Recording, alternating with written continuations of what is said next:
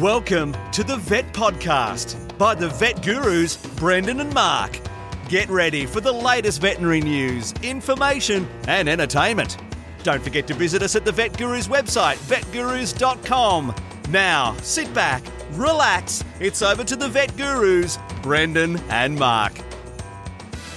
Oh, that's us, Mark. That's us, Mark. Well, that was pretty fancy, wasn't that new introduction there? So, hope all our listeners like our little professional introduction we got done there. And there's, you may be wondering why we had that done. It's because we're lazy. We don't want to have to introduce ourselves, and we've got the similar sort of thing at the outro as well, which has a list of all our contact details, etc. So, yeah, it just makes it a little bit easy for us, and then we can talk our usual crap a little bit longer.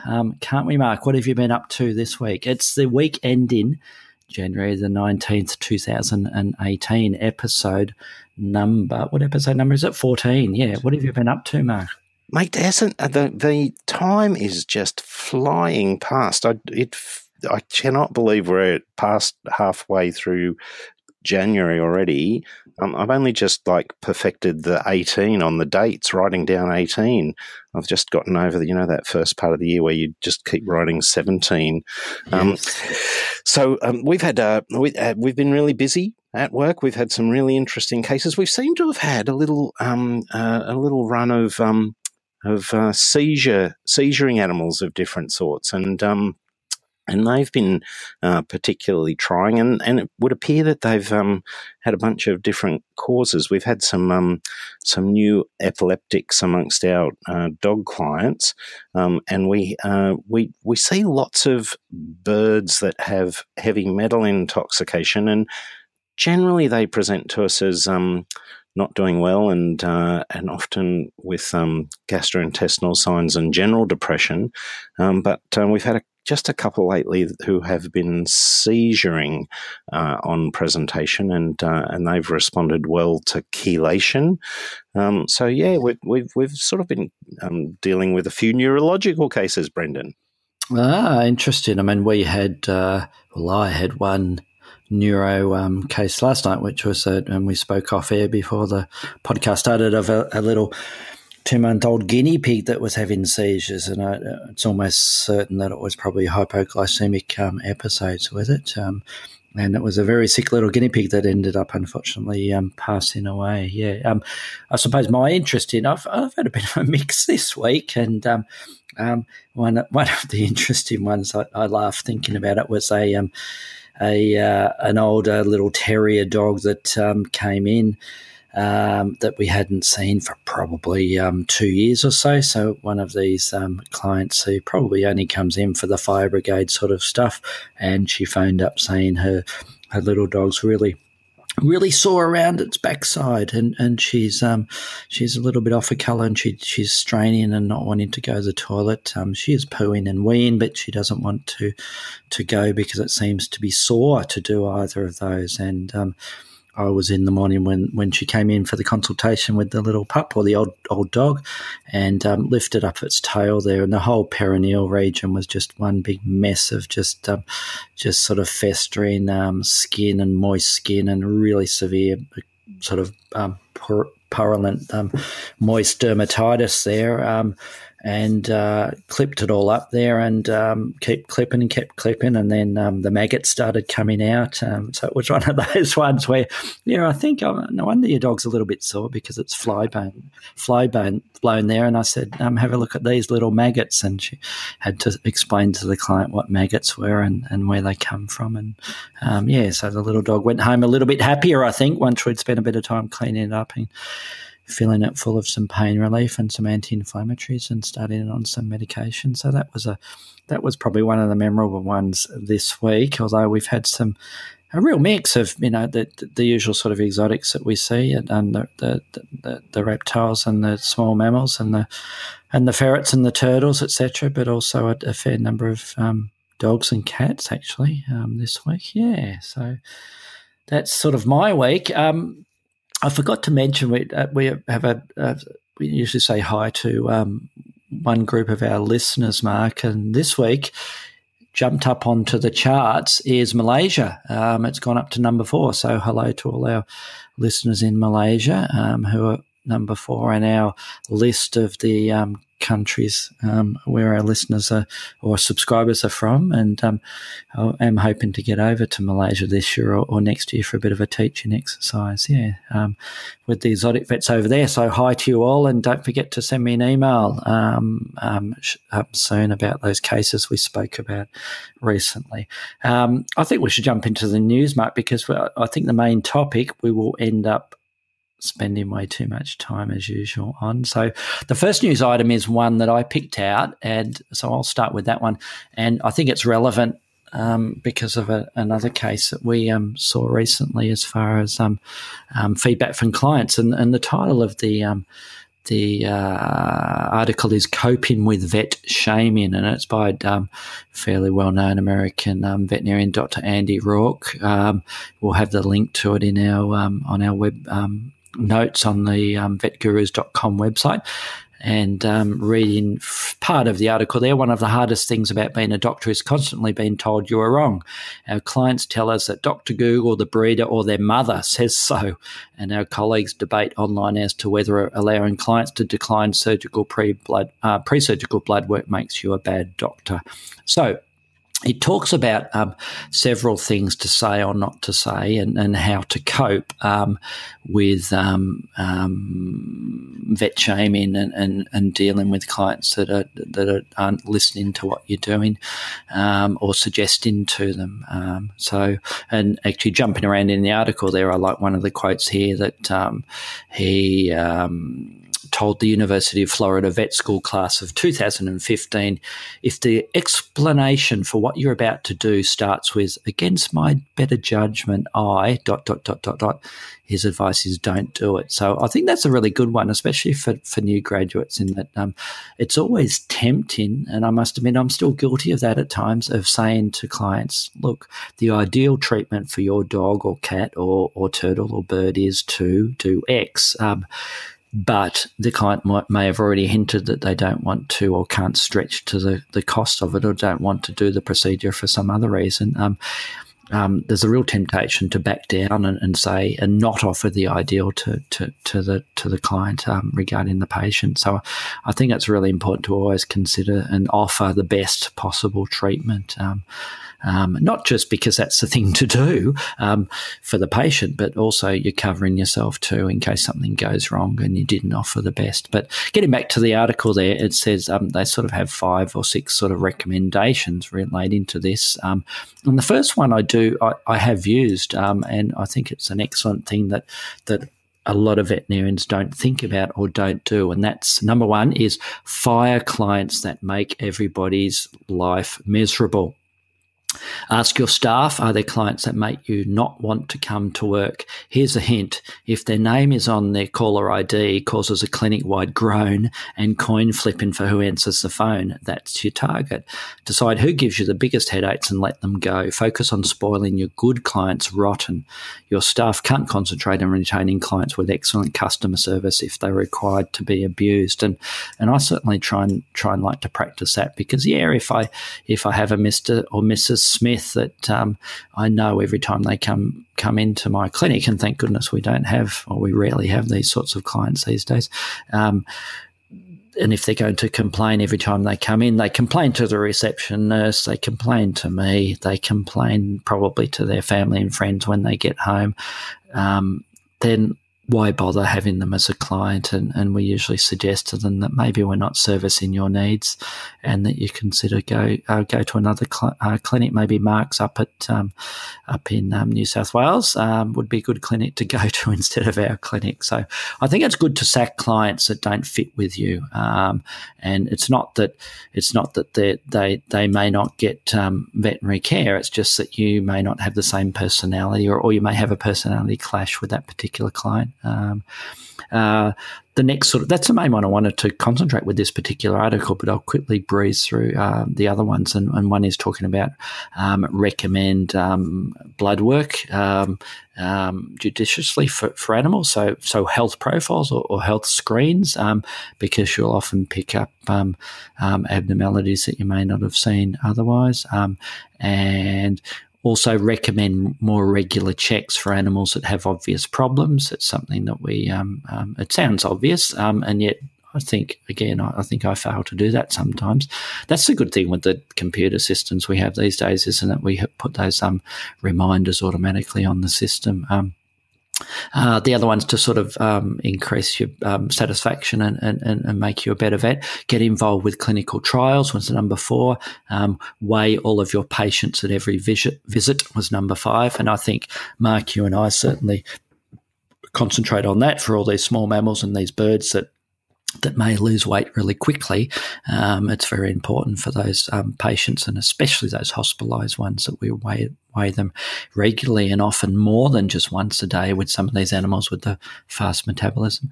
Number 6, you look over records from other veterinarians all of the time. So I think that just talks about how you see that referral cases or the clinical histories you get from another clinic when the client moved to your area with their pet. Have a look at the way the vets report the cases in their clinical history and see if there's something that you can learn from that. And I think that's an excellent idea, because it's always good. I think that's one of the main things I do at conferences is chat to the other vets there and try and learn tips and tricks and new ways of not only diagnosing and treating diseases, but learning how to do the customer service and dealing with clients. So that was the first article, Mark. I don't know if you got any particular comments on that. Yep. There was 2 quick comments. I was going to just reiterate that primary point. I think that I don't think there's anything wrong at all with just calmly suggesting to a client that you make them unhappy and they make you unhappy, and that might be an idea if you part ways, that you're obviously not providing the service that they're expecting, and it's just likely to cause more problems in the future. And with respect, we'd like to not have that happen, so we'll pass your record on to the veterinarian of your choice. I think that's a great thing, and I think it's actually affirming for the staff that work for you. I think they sometimes feel that they get to deal with the sharp end of this stuff. I know at our hospital, by the time those clients get into the consult room, they're often, they've unloaded and they're often much more respectful of the vets they get to speak to, and the poor reception and front counter staff cop most of it. And if you deal with the things that cause them the most grief and often produce the least for your hospital, it makes everyone happy. And the other thing too is I think people shouldn't be afraid of losing clients. These clients they may well go and tell their mates and their family that it didn't work out and that they didn't think you were a very good vet, but it's almost certain that those people are going to be the same sort of people who don't pay their bills and whinge, and you probably don't want them as clients as well. So I would not be afraid at all of parting ways and divorcing some clients from the practice. Yes, and I think it's exactly the analogy I sort of used to staff would be similar to if a client asks me, where is the best place to board my dog? I'm going away for Christmas or a holiday period and I need to find a kennel or a cattery for my cat. And we don't suggest any one particular boarding kennel or cattery, and we'll say, have a look at these particular ones. If you like the feel of it and you seem to get on with them, go there. And if you don't like the feel of it, don't go there. And I think, even with clients that are not as bad of some of the ones that we're sort of hinting at, you often have or not often, but you sometimes have personality clashes, and the style of your veterinary practice may not fit that person, and don't feel bad about letting them go, and they'll find somewhere where they fit in, and everybody will be happy, hopefully in the long run. Yeah, so that's coping with vet shaming. Mark, you have a little story. Oh, no, it's another bird story, isn't it? It's about another bird story. An ID system based on what, bird calls or something. Do you want to tell me about that one? I've got one word for you, Brendan. Shazam. This is awesome. It's like, I often take my iPhone with me when I go for my walks in the bush. I've even been known on occasions when it's not an impost on normal behaviour to hang up a little Bluetooth speaker near a branch so that I could draw a bird down to a particular spot for a photograph. And so bird calls are something that I pay a lot of attention to. And one of the things that frustrates me is that I don't know them all. And it's one of those, it's like learning a new language. You've got to take time. And just like those new devices you can pop in your ear and they do real-time translation, what's the Douglas Adams? Babelfish. Yes, that's the one.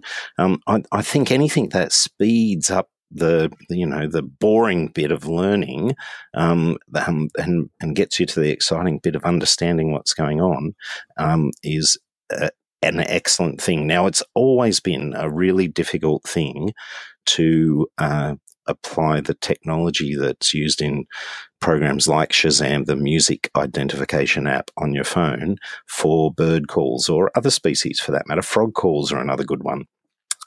But this article, published in the International Journal of Computer Applications in Technology, makes some pretty interesting claims about the algorithms and the logistics of developing an automated system that circumvents the problems that are usually associated with bird calls.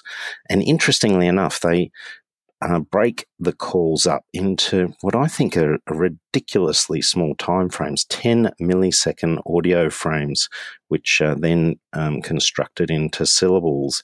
And this apparently is an extension of the programming that's used for identifying those recordings of music, taking it another step. Yes. So the team did test their algorithm on samples of bird calls, and they particularly used that famous database Xeno-Canto, which I use on a regular basis. And their preliminary testing revealed that they could, in fact, identify the birds with some reliability.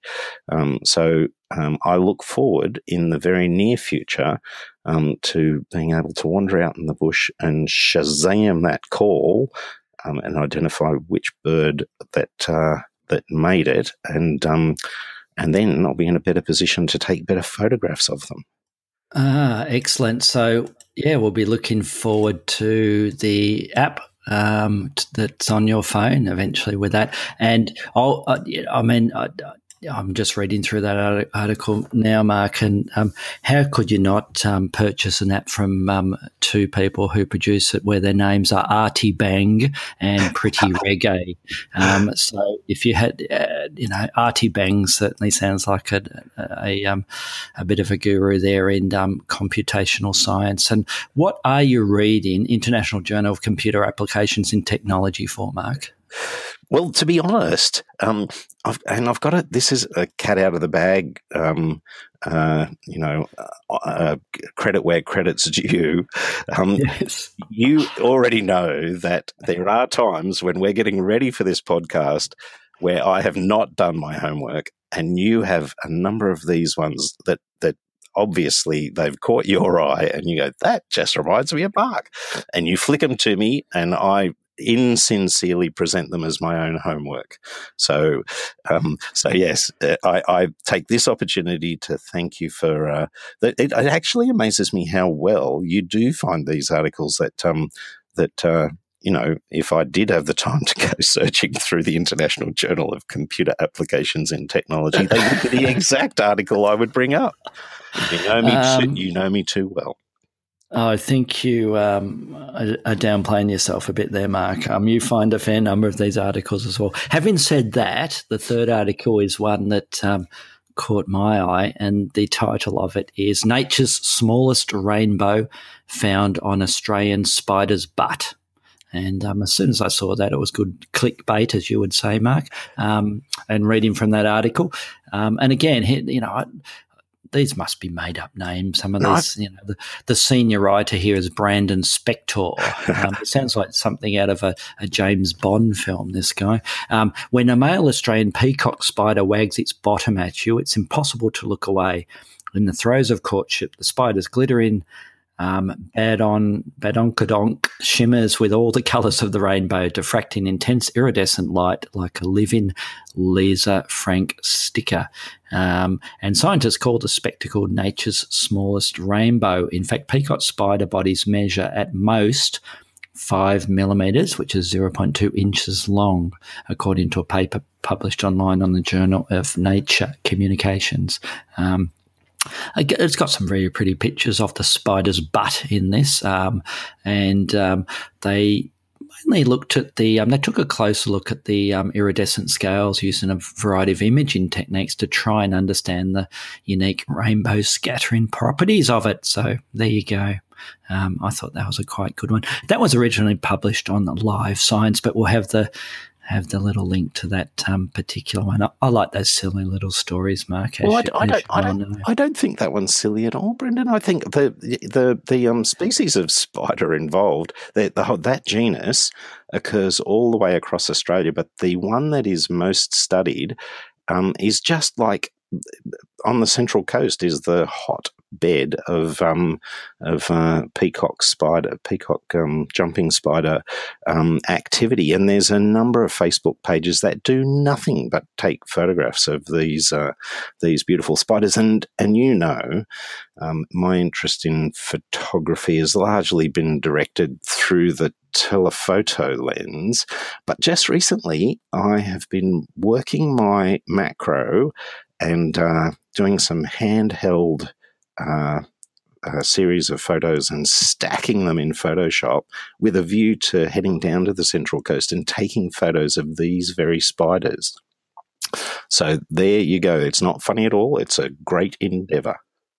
So you live in the hotbed of spider butts, do you? The rainbow spider butts.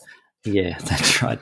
Well, I look forward to some of those photos, Mark. And if they're worthy of publication, then we may even put one or two in our podcast there. I look forward to it.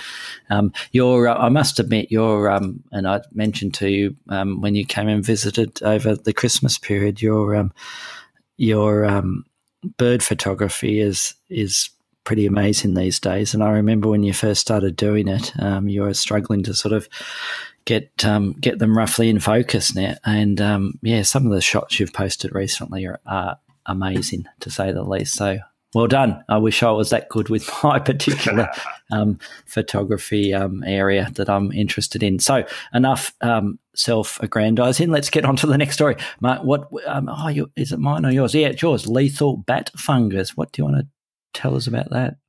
And so this is one that has come from Science Daily. It's a report on maybe a breakthrough in the treatment of the white-nosed syndrome that has been decimating the populations of microbats in North America.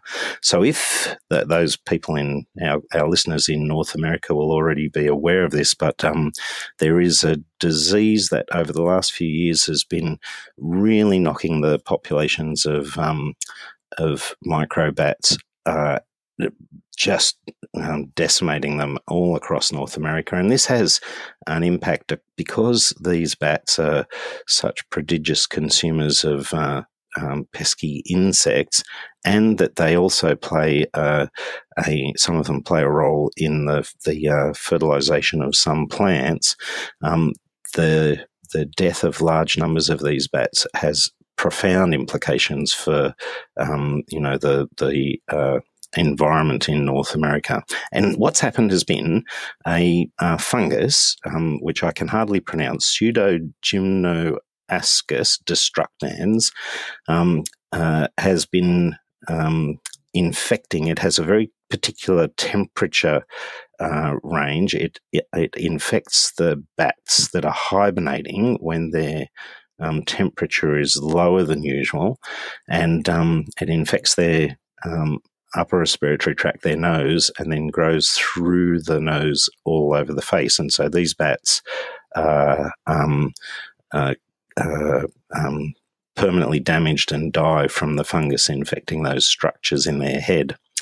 But it would appear that, so the fungus has arisen from Asia and Europe, where it would appear that it's evolved with the bats native to those areas. And so it causes some problems occasionally, but it actually doesn't knock out huge numbers of the bats. But in North America, which obviously is a naive population, once it's gotten there, it's just caused trouble.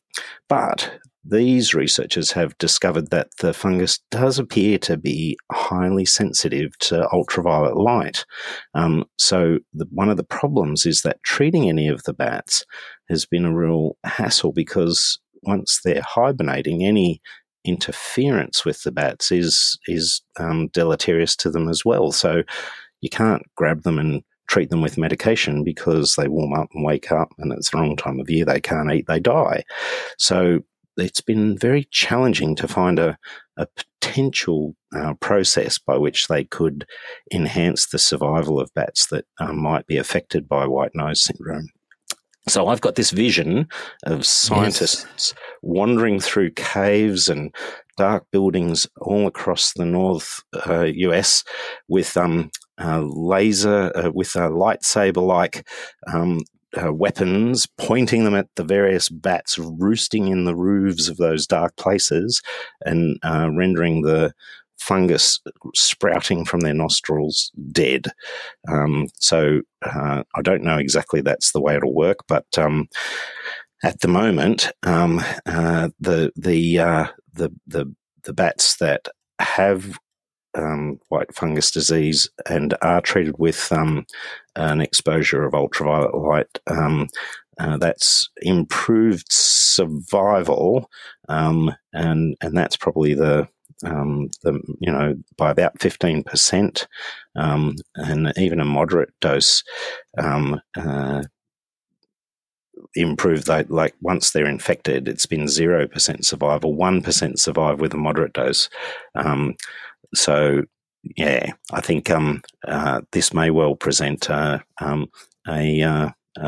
weakness, an Achilles heel for the fungus, and hopefully save enough bats that they can develop a resistance and the population can recover.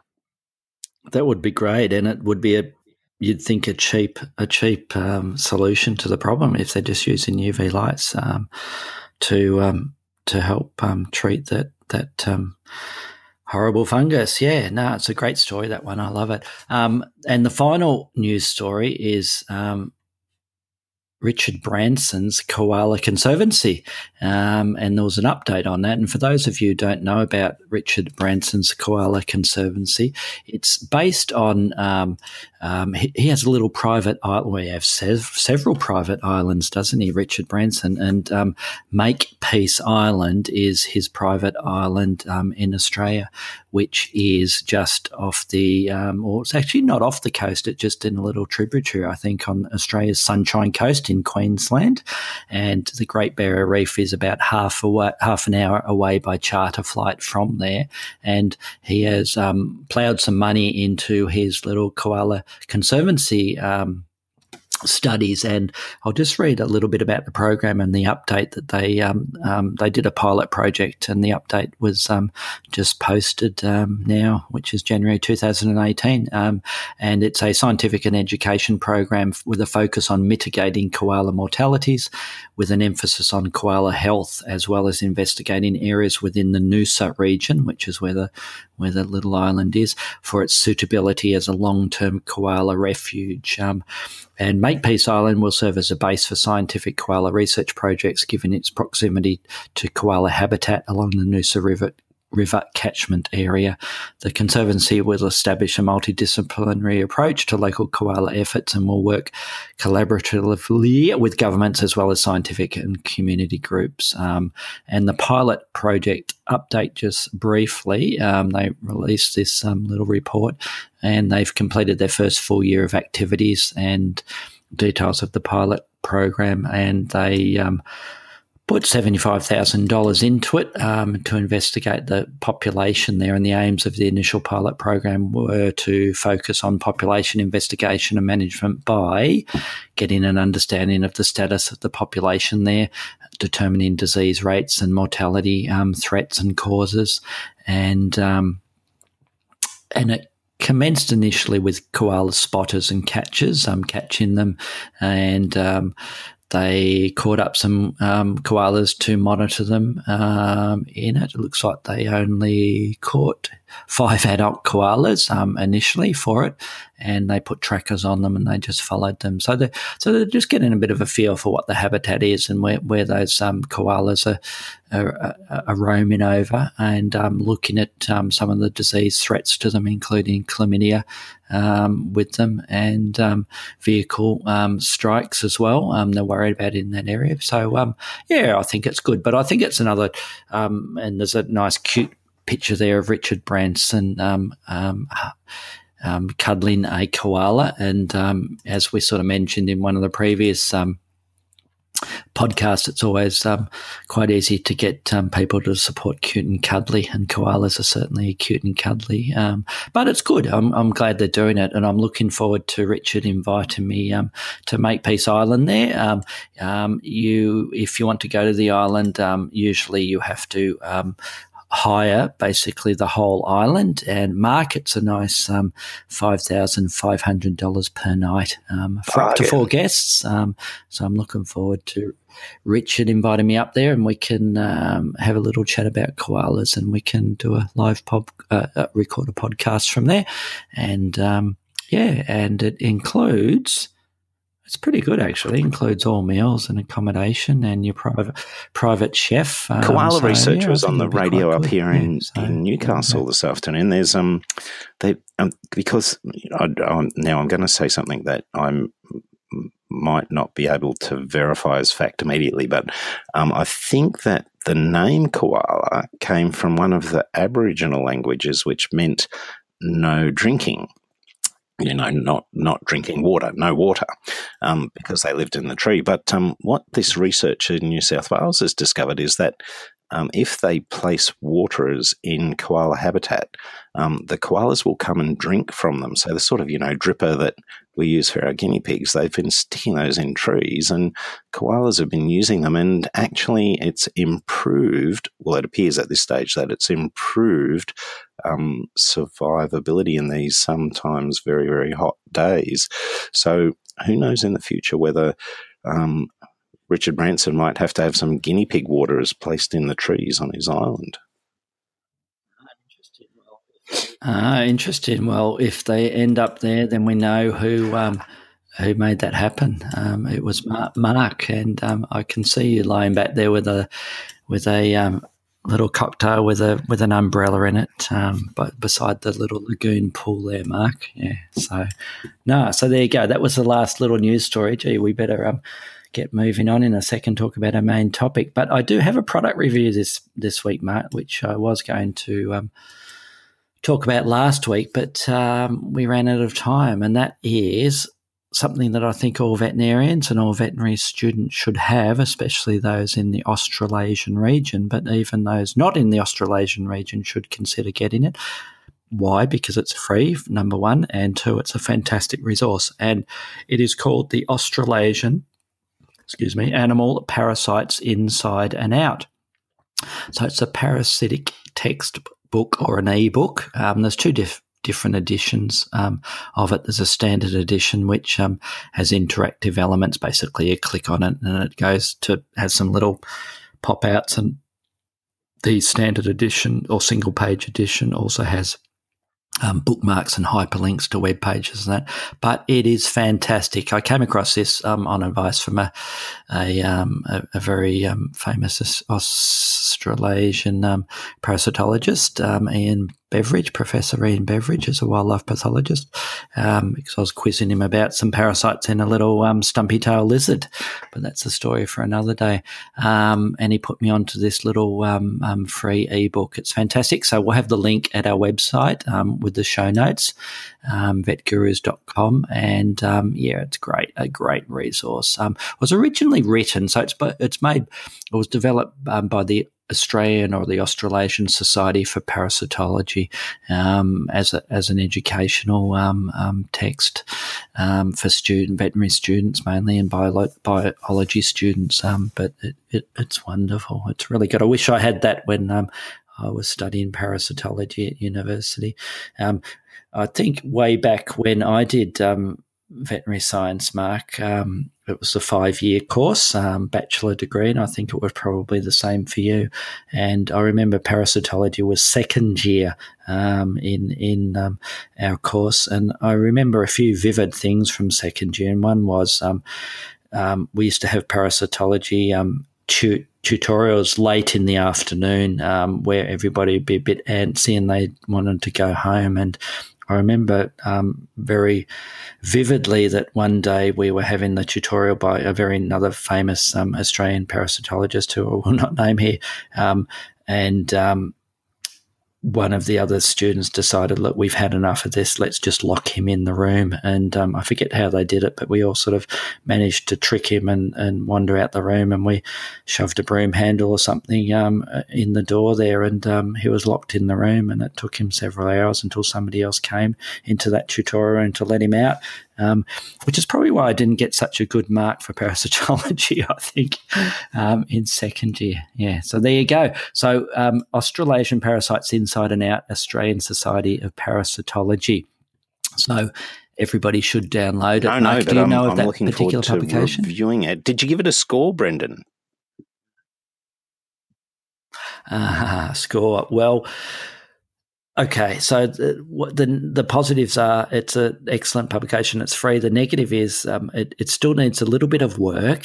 For one of the sections that I was looking at, there was a little bit of a misprint, and the page numbering went a little bit funky in it, and also it does not yet include parasites of reptiles. That was going to be one of the next big projects that would get added to it, which I think the parasitologist who spoke to me about it sort of maybe it was hinting that I should help out with producing that particular, but I didn't bite on that one. So apart from those comments, it's a very solid 9.3. I think it's a fantastic resource. And if you have a look through the fantastic colour plates through it and diagrams, and it is just so clearly written and beautifully written that it is an excellent publication. And the fact that it's free just pushes it over the 9 to the 9.3. Well, if they had a Patreon, we'd be able to give them some money to get the reptile stuff done. That's right. And let me jump into our Patreon link, patreon.com/vetgurus, and this is where you can throw us a bone or send us a little bit of money. And we've divided it into different rewards or donations. So this has given us a little bit of money every month to help fund our podcast. And the smallest reward is a bug. You can become a bug for $1 Australian per month. You can support us. And there's other rewards: a rabbit, a kangaroo, a bearded dragon, an echidna, a guru, is the biggest one. So have a look on there, and one day, Mark, we will get a patron. I don't know when, but we will get one at some stage. So I think we should jump in for this last 15 minutes or so to our little main topic today, and it's one you suggested. I did suggest it, and when you first sent me the name, I thought of our podcast, An Eerie Feeling. I thought you were talking about my bat news. But now I realise the pun that you were playing, and I'm chortling away in the background. But I did have the opportunity to do some surgery on a number of ears this week, and I thought it would be a good thing for us just to maybe have a talk about some of the technical aspects, maybe some of the unusual things that happen in some of our exotic species. But I thought to start with that we'd have a little talk about oral hematomas in our traditional companion animals, particularly dogs, and because I've got this fascination with the fact that every vet that I speak to who has worked in England treats their oral hematomas by draining them with a needle and then injecting some long-acting corticosteroids, some Depomedrol in, and the damn things heal. And when they return to Australia and try the same thing, it never works. So I'm interested in your opinion on this, Brendan. Is it a fact that the oral hematomas in Australia are intrinsically different to those that occur in the UK? Well, you've thrown me a curveball there, Mark, because when you mentioned the topic was going to be oral hematomas, I thought, gee, I remember the day when the craze was inject corticosteroids directly into the hematoma, if you remember. And there were a couple of papers or short articles published in journals regarding that, wasn't there? That you would just inject a bit of cortisone straight into the hematoma and it would help organise the clot and it would reduce the swelling, and then it will all settle down without even taking it to surgery. And I thought, gee, that's fantastic. We don't have to open these up anymore. And I probably tried it with a dozen or so at the time and then gave up because it didn't seem to do much at all. So interesting, yeah.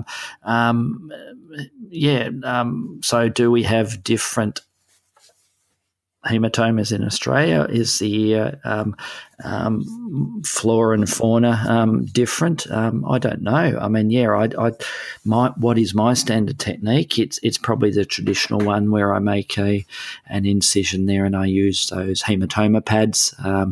I remember in the first practice I worked at, we used to use and I know a lot of practices still do it, the X-ray film, and using that to help flatten down the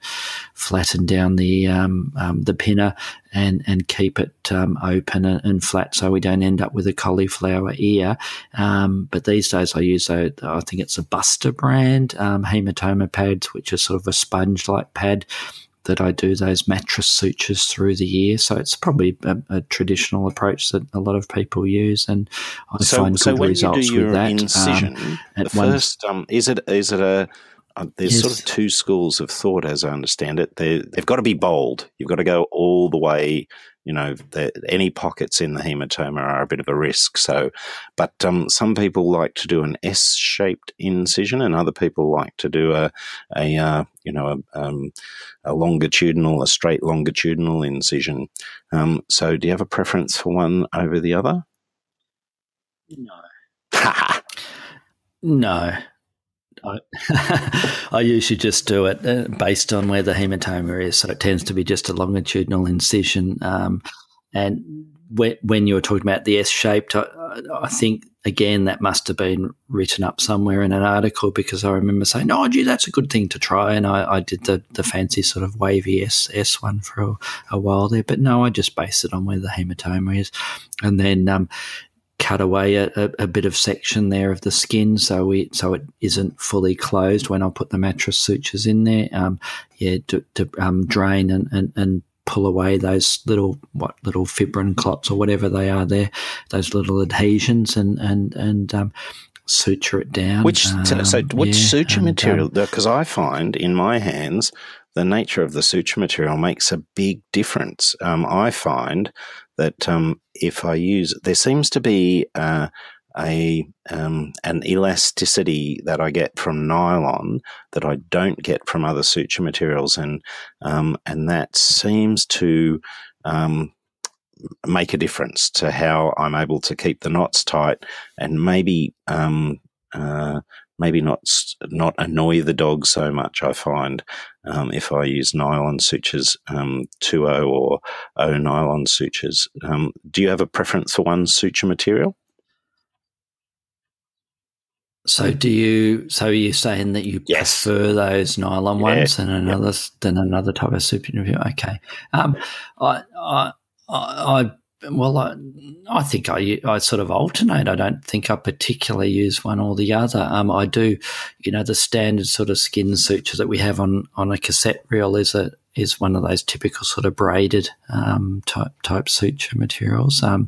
And I must admit I do use that a reasonable amount of the time, but sometimes I do reach for that almost like a Proline type swedged on needle suture pack as well. So no, interesting comment. No, I haven't really thought about that as far as the give, because I know that some of them, if I don't, that tension can be a little bit tricky, can't it, to sort out that it's not too tight or not too loose, because if it is too loose, I think it's prone to reform in there, and if it is too tight, even with the Buster pads or Haematoma pads, whatever brand you go for, there's a tendency that you still may get some damage to the actual skin there and potential necrosis. And certainly, my experience is if you get that, if they're excessively tight, it annoys the dogs immensely more, and that leads me to one of the other things.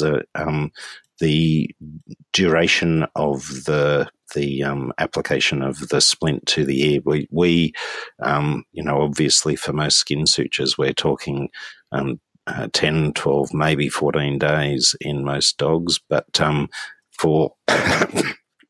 for these ones, we're usually trying to lead people in the assumption when we first put them in that they're likely to be there for 3 weeks. And so if they are too tight, then often the dogs will get very annoyed by the time they get to 15 or 20 days. My general thoughts are we'd leave it for a bare minimum of 2 weeks. I'm pretty similar with you there, and probably end up taking out those sutures in 3 weeks. So pretty close to what you're doing there, Mark, with those. So no, I don't. Yes, you've piqued my interest again. Your comment about what happens in the UK and I have a theory. What does or doesn't work in here.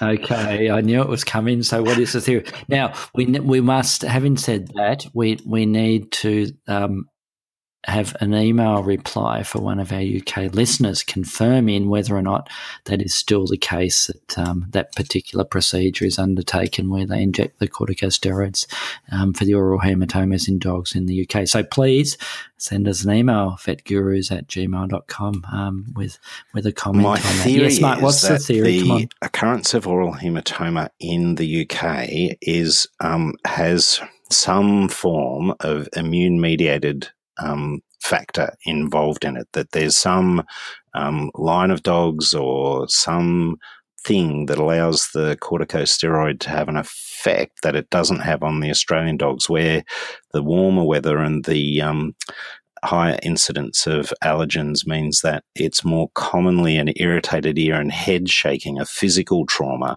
which leads to the development of the oral hematoma. So I think there's actually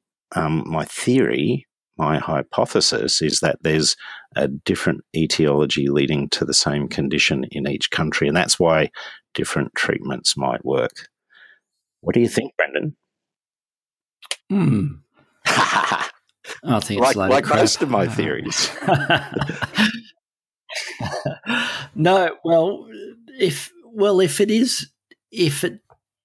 if that procedure is performed commonly in the UK and they do get good results, then why does it not seem to work in Australia? And I'm just like you. When I was first told, I thought, crikey, he's trying to convince people to do this procedure and have an anaesthetic and look after the ear for 3 or 4 weeks. If I can just jab it, that's going to be awesome. And like you, I did it maybe a dozen times and it didn't work once. So, yes. Interesting. Okay, so speaking of ears, not necessarily hematomas, what is the most common? I'm going to put you on the spot now. What is the most common ear condition, not necessarily a full-blown disease, that you see in ferrets? I all the time. This is really interesting because it would be a regular occurrence for me to be presented with a ferret that has a lot of black, hard, dark, tarry wax, and the owners have done their vet shaming and Google search, and they come in to get some agent to get rid of the mites. But I honestly, I very, very rarely see ear mites in ferrets, even though it's a well-published thing.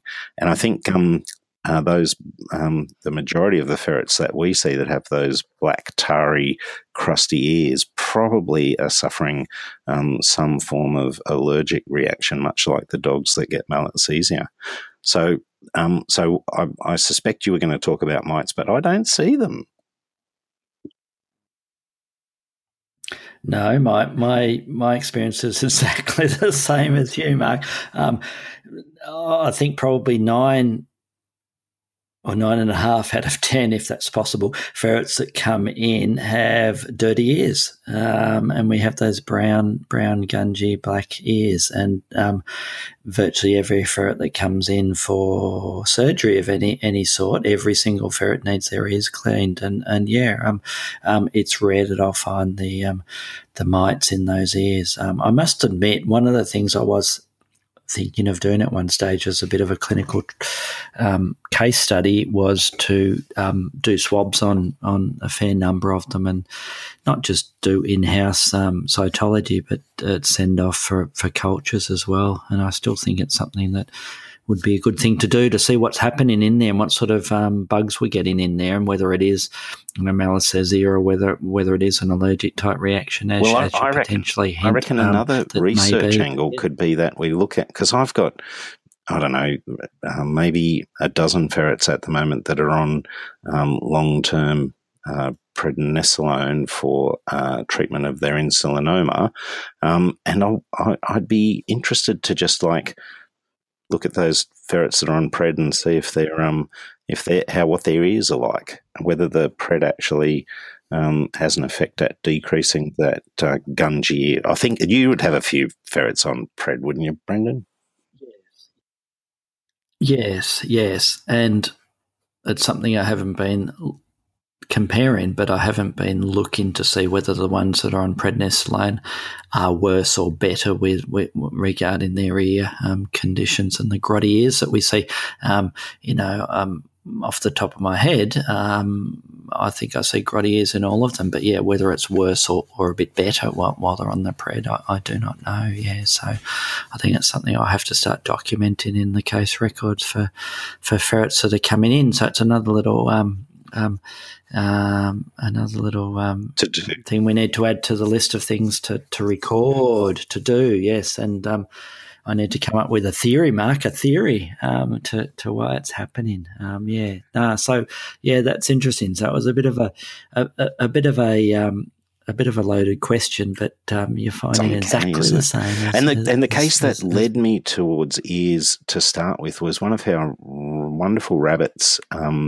Flopsy has been a bit of a head tilt rabbit for quite a few months and just gradually getting better. But recent radiographs showed some horrible destruction of the we couldn't get a scope down the ear canal to start with, and the bulla was horribly lytic and packed with material, and so we elected to do a TICA, total canal ablation, and it was bloody exciting surgery, Brendan. I've got to tell you that that my heart rate was pumping along, and I had, I felt that at the start of the surgery, I was doing very, very well. I managed to dissect out the proximal part, the most superficial part of the canal really well, and managed to trap most of the purulent material, all the purulent material within the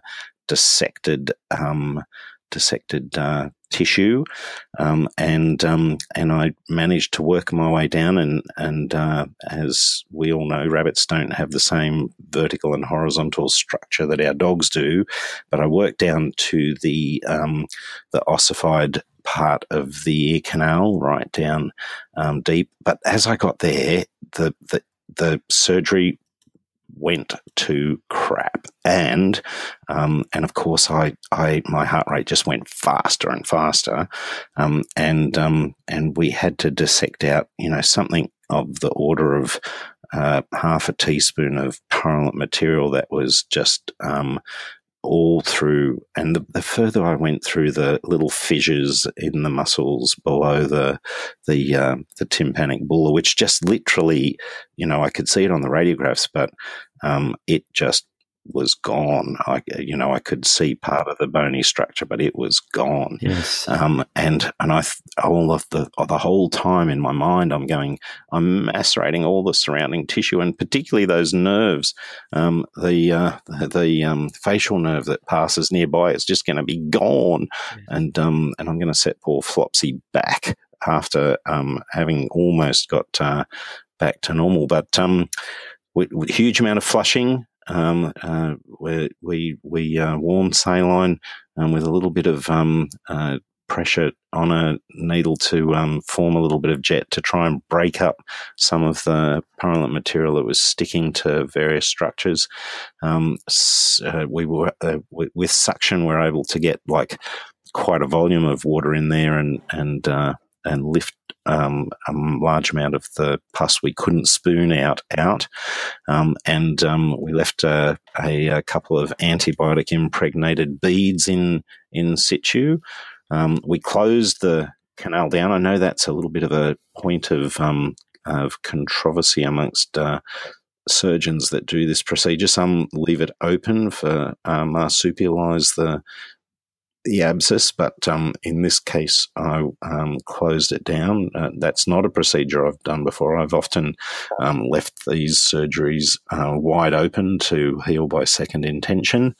And lo and behold, Flopsy's been the best she's been for years. With me poking my finger way down in the middle bits of her head, I'm just over the moon with the way she's recovered. So these surgeries, does that description match your protocol, Brendan?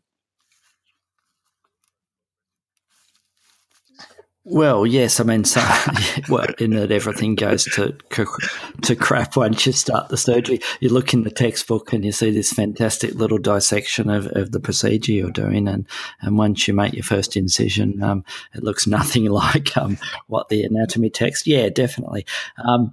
With those rabbit ones, I've done a few. Certainly not hundreds of them, that's for sure. And I think you have to take it on an individual case. And by the sound of it, you just had to improvise as you went, and you did a fantastic job. And I think you're underselling yourself on how well what particular one went. Yeah.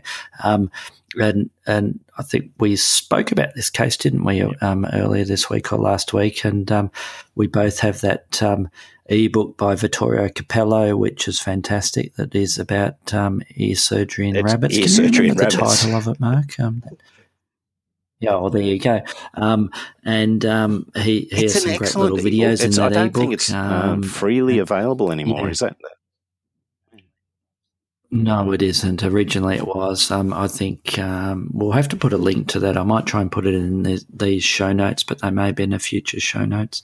And it has fantastic videos about all the different, the total ear canal ablations, the lateral ear resections, etc. And he's pretty bold with his surgery too, old Vittorio, the way he does them. And I think sometimes you have to be you have to be bold in order to get the job done. It's like marsupialisation and rabbit dental work. You need to sort of just bite the bullet and just get in there and get that abscess out and aggressively debride and remove those teeth. Yeah. So no, I'm glad it wasn't me, Mark, and a good result in the end. Fantastic. Yeah. I think the one that the total ear canal ablation one that I had the best success with died fairly recently, but that rabbit was just over 10, and I think I did the major surgery on it. It was a miserable rabbit once we did that with the ear problem, and once we did the surgery, it was a much happier rabbit, and it lived for about another 3 years. And so I think I did the surgery when it was about 7. Yeah, so don't be afraid to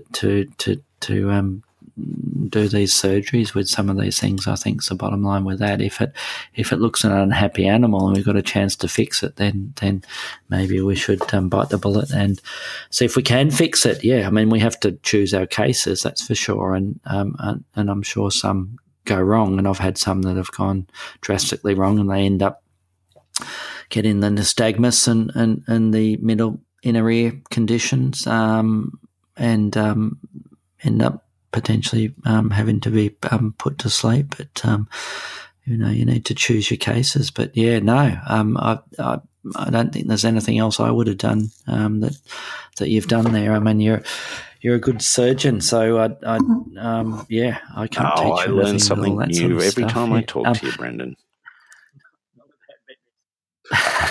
Not about veterinary science, I don't think. We were going to talk about some other ear disease problems in unusual pets, and what did I have on the list there? I was going to talk about turtle ear conditions, but we might have to leave them to another time because we're just about out of time for our allotted 1 hour, and I want to start playing our fancy new outro, and here we go. So I better shut up, and thanks for listening, and we'll see you next time. And don't forget to listen to the end of this outro. Thanks for listening to the Vet Podcast by the Vet Gurus. Don't forget to visit us at the website vetgurus.com, where you can subscribe, view show notes, listen to previous episodes and more. You can contact us via email at vetgurus@gmail.com to ask a question or just say hi. Thanks again, and see you next time.